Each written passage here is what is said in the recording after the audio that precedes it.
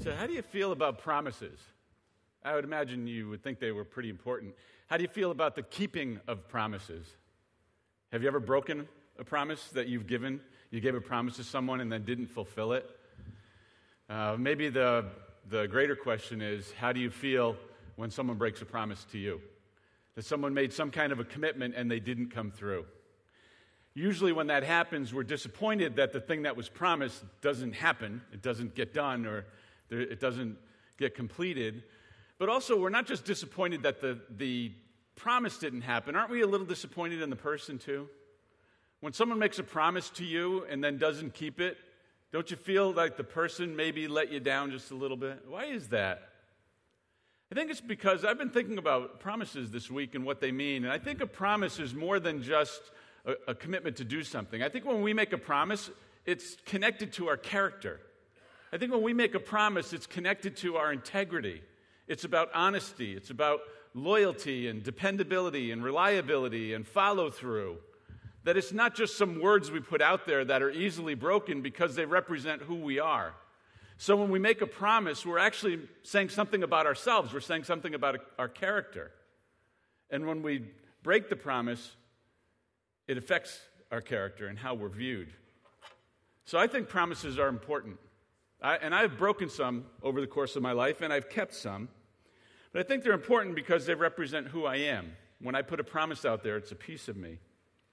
Maybe you've heard this phrase. What do you think? Is this true? A promise is only as good as the one who gives it. What do you think God thinks of promises? Do you think promises are important to Him? That it would matter to Him that we keep our promises to each other or we keep our promises to Him? Or maybe even a bigger question than that, is it important that God is a promise keeper? If this idea that promises are embedded in our character, that promises are connected to our character, that promises reflect our integrity and our commitment and our dependability and our honesty, if that's true, then keeping promises is really important for God. If you're God, you keep all your promises. Because if you break any of those promises, it means you don't have perfect integrity. You don't have perfect honesty. You're not perfectly reliable or dependable. But we know that God is. That He is 100% absolutely, totally honest. He's 100% absolutely, totally dependable. His integrity is flawless. And that makes God a perfect promise keeper. So what do you think about how God thinks about our promises? Do you think He would say it's really important? I want to show you a scripture verse that's actually a little scary. So I just want to warn you before I read it. It's in the Old Testament. It's in the book of Ecclesiastes, chapter 5, verses 4 and 5. And I have it up on the screen behind me so you can see it. Here's what it says about making a vow or making a promise. It says, when you make a vow to God, do not delay to fulfill it. He has no pleasure in fools. Fulfill your vow. And here's the line that I think matters so much. It's better not to make a vow than to make one and not fulfill it. That's how God feels about our promises. God would say to you, it's better not to promise than to promise and not fulfill it. And it's because the promise is connected to our integrity. And God is way more concerned about our integrity and our character than He is about the things we promise we'll do. That's why He's saying, don't make the vow if you're not planning on fulfilling it. Don't make a vow if you're not going to follow through. Don't make it lightly and then forget about it. If you make a promise, this passage says, keep it. That's how God feels about it. And there's a strong word in there. It says, He has no pleasure in fools. Fulfill your vow. In the Bible, the fool is described as the person who has no regard for God. The fool is the person who says God doesn't exist, God doesn't matter. The fool is the person who says, don't bother listening to God. There's no point in that. So God compares the not keeping of a vow to being foolish. He's saying, don't be a fool. If you make a vow and you make it before me, keep it. Because if you don't, it's like you're saying you have no regard for me. You don't care about me, and you don't care about integrity and how I view it. That's how God feels about vows. When I read that verse and I take it seriously, it's a little scary. Because honestly, in my life, I have made some light promises. I have made some light promises to God that in my heart of hearts, in my deepest secret place, if I were really honest, I had no intention of keeping. That I've had times in my life where I've just given God lip service, where I've said, I'll do this or that, with really no intention of doing it in the end. or I've made vows that I really haven't stuck to keeping. I've made promises to God. And God says to me, if you're going to do that, just don't bother making the vow. It's not a good thing to make the vow and break it. And then in the New Testament, Jesus said something similar. He said in Matthew, it's recorded in Matthew chapter 5, verses 33 through 37. He said, again, you have heard it said to people long ago, do not break your oath, but fulfill to the Lord the vows you have made. He's referring back to the Old Testament verse I just read to you. But I tell you, do not swear an oath at all, either by heaven, for it is God's throne, or by earth, for it is his footstool, or by Jerusalem, for it is the city of the great king. And do not swear by your head, for you cannot even make one hair white or black. All you need to say is simply yes or no. Anything beyond this comes from the evil one. What Jesus is saying here is he's addressing what was a practice of the people at the time. The people would make a promise, and they weren't really good at keeping their promises. And the promises weren't really strong because the integrity of the people wasn't really strong in supporting it. So instead, they tried to find something more stable than themselves to pin the promise to. So they would say, I promise you and I swear on the temple, because they thought the temple was stable and had integrity and honesty and reliability. So if they swore on the temple, that made the vow good. Or they say even, I swear on the altar. Or I swear, I'm going to do this, I swear on the sacrifice that's on the altar. And they kept trying to find bigger things to swear on. I swear on the very hairs of my head. Because they thought that having hair and not being bald showed more integrity and more honesty. They tried to find things to swear on, like, I swear on my mother's grave, I'm going to do this thing. And what Jesus is saying is, don't find things to pin your vow to for stability. Your vow, your promise finds its stability, it finds its strength in you, in your integrity. Your vow is as strong as you are. So pin your vow to your own character. Pin your promise to your own heart and keep it. That's what Jesus is saying. He says, just say yes or no. Yes, I'm going to do this thing, and no, I'm not, or no, I'm not, and then stick to it. Keep your promise. That's what Jesus is saying. When it comes to God, promises definitely reflect his character, and God cannot lie. Here's a verse, several verses from the book of Hebrews. It's a New Testament verse, and it talks about God's promises and his integrity. When God made his promise to Abraham, way back in the Old Testament days, God made a promise to Abraham about his future and about his offspring.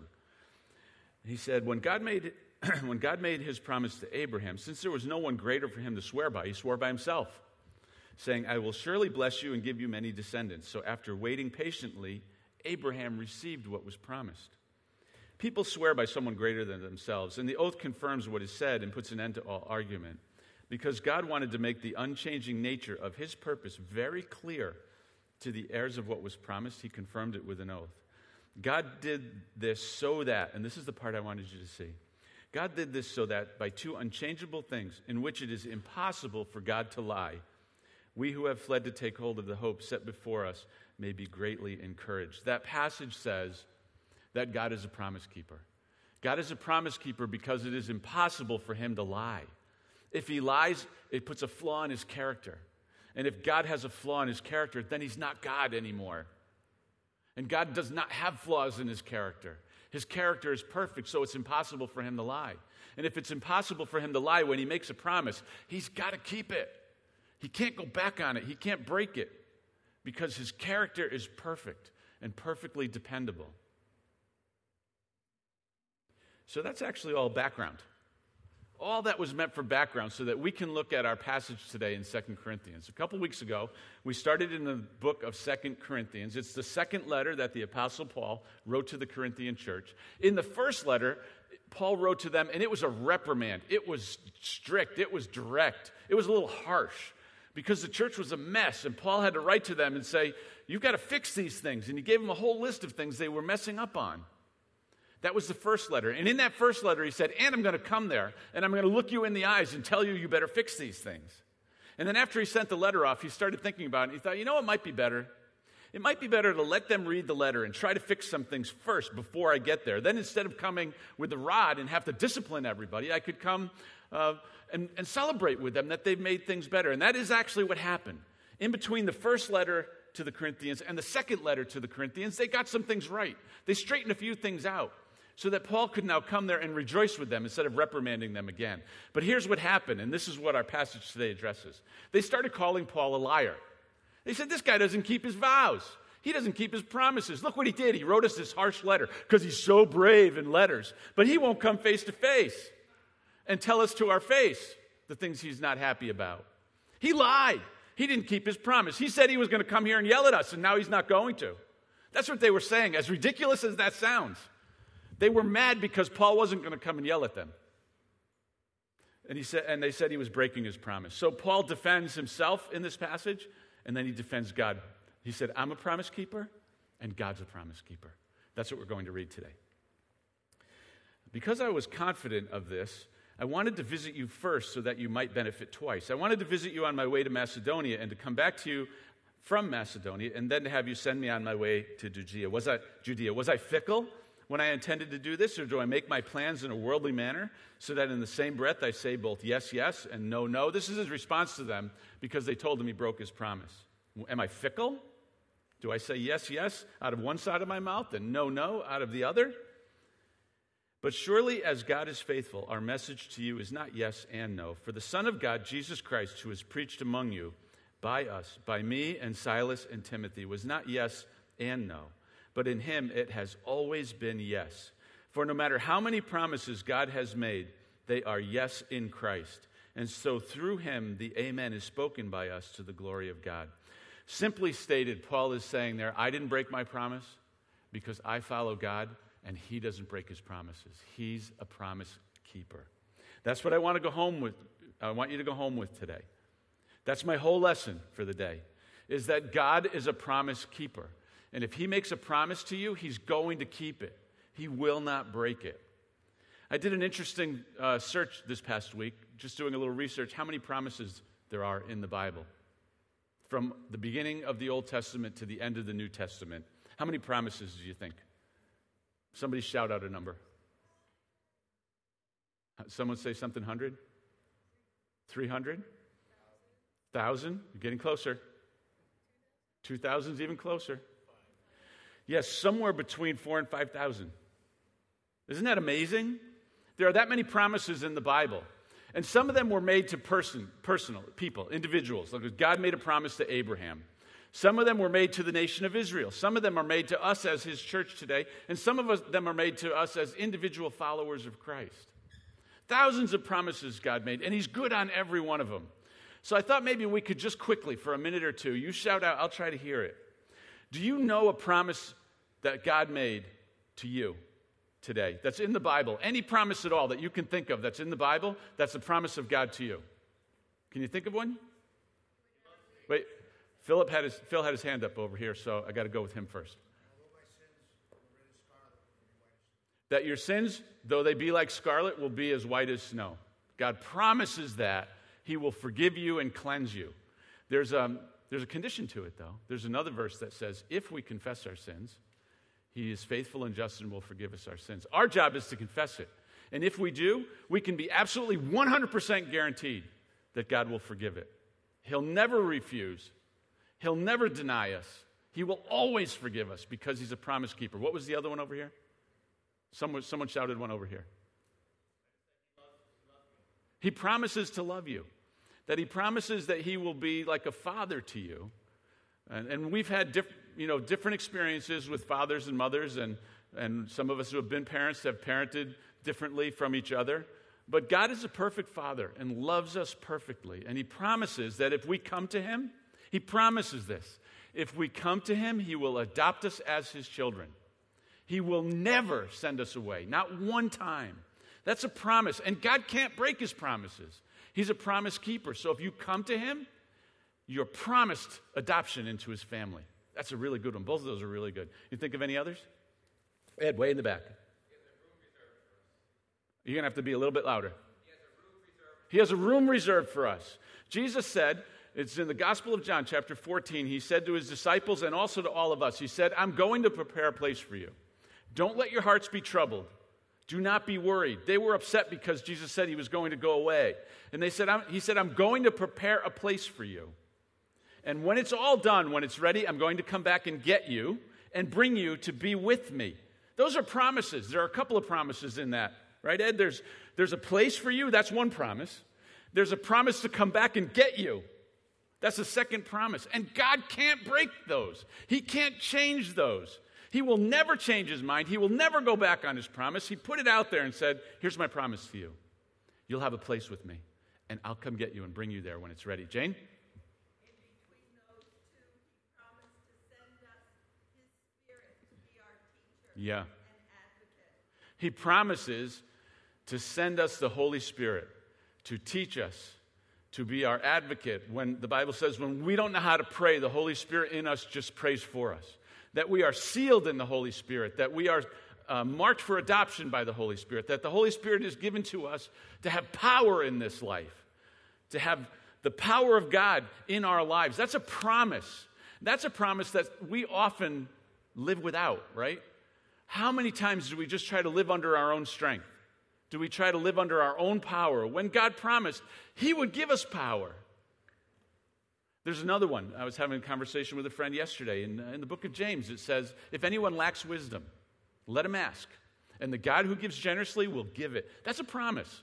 That's not like, well, maybe I'll give you wisdom once in a while. If you're in a jam, if you're in a tough spot, and you don't know what to do, God promises to give you wisdom. And he's not going to just give you a little, dole it out in little pieces. I'll give you a little wisdom and you a little wisdom. It says God who gives generously. If you ask him, will give you wisdom. No doubt, no refusals, no backing down, no changing the promise. So we have information, we have data, we have knowledge, we have skills, we have abilities, but applying that in various situations takes wisdom sometimes. And when we face situations we need that wisdom, God promises to give it, but there's an if, and there's so often an if. The if is we have to ask him. We have to say, God, you promised. You made a promise to me that if I needed wisdom, you'd give it, and boy, I need it right now. So please give it. And the next verse says, and when you ask, believe that he's going to do it. Don't get tossed back and forth like the waves of the sea. Maybe he will, maybe he won't. God has integrity, and if he says he'll give it, he'll give it. These are really great answers. We got another one?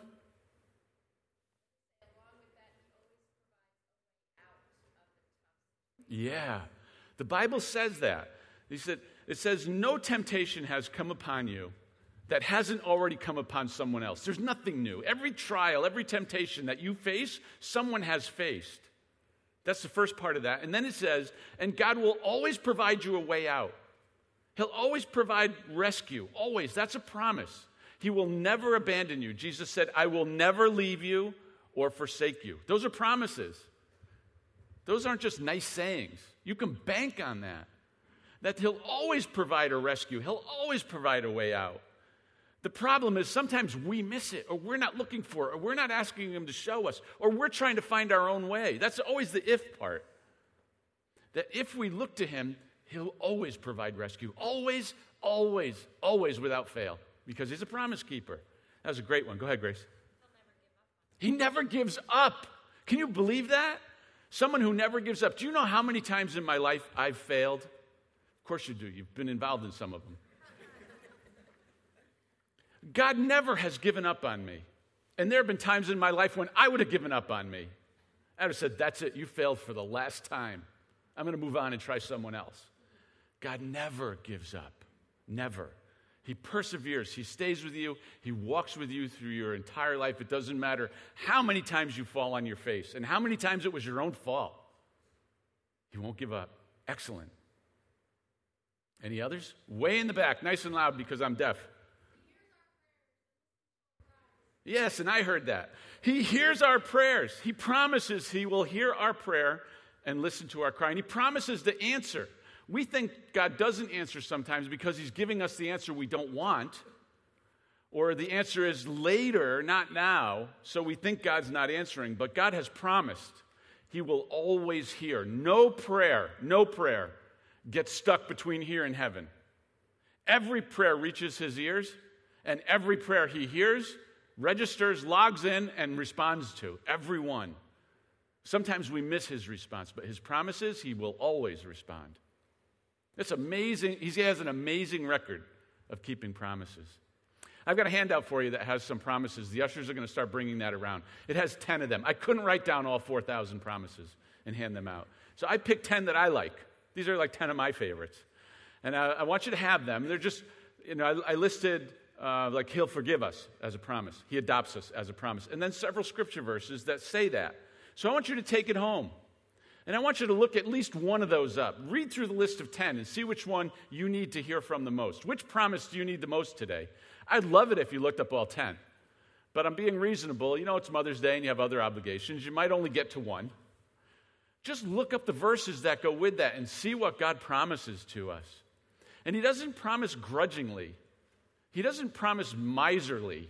He doesn't promise with strings attached. When he makes a promise, he keeps it. So we had some great answers. In fact, some of the answers that were given, you'll notice, are on the paper I'm giving out. So apparently, some of those promises are your favorites too. What I want us to go home with today is remembering that God is a promise keeper 100% of the time. 100% of the time. And if God makes you a promise, you can bank on the fact that he'll keep it. We might fail. We might break promises once in a while. But God never does. Let me say a prayer for us all. God, I want to thank you that your character is flawless, that you have such integrity and honesty, that you are so true and right, that you will never break a promise. And I want to thank you that you have freely given so many of them to us. Help us to believe. Help us to trust you. Because so many of us have had promises broken that it's hard to trust sometimes. But help us to trust you and to trust your character. Even with these 10 promises that are going around the room right now, even just one of those 10 promises, help us to hold on to it and to believe in you today.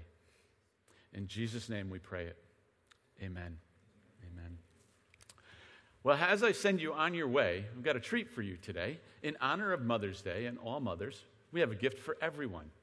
And it's sort of a surprise, but it has something to do with sparkling cider and chocolate waiting for you in the lobby. So head on out and enjoy a treat. Have a great day.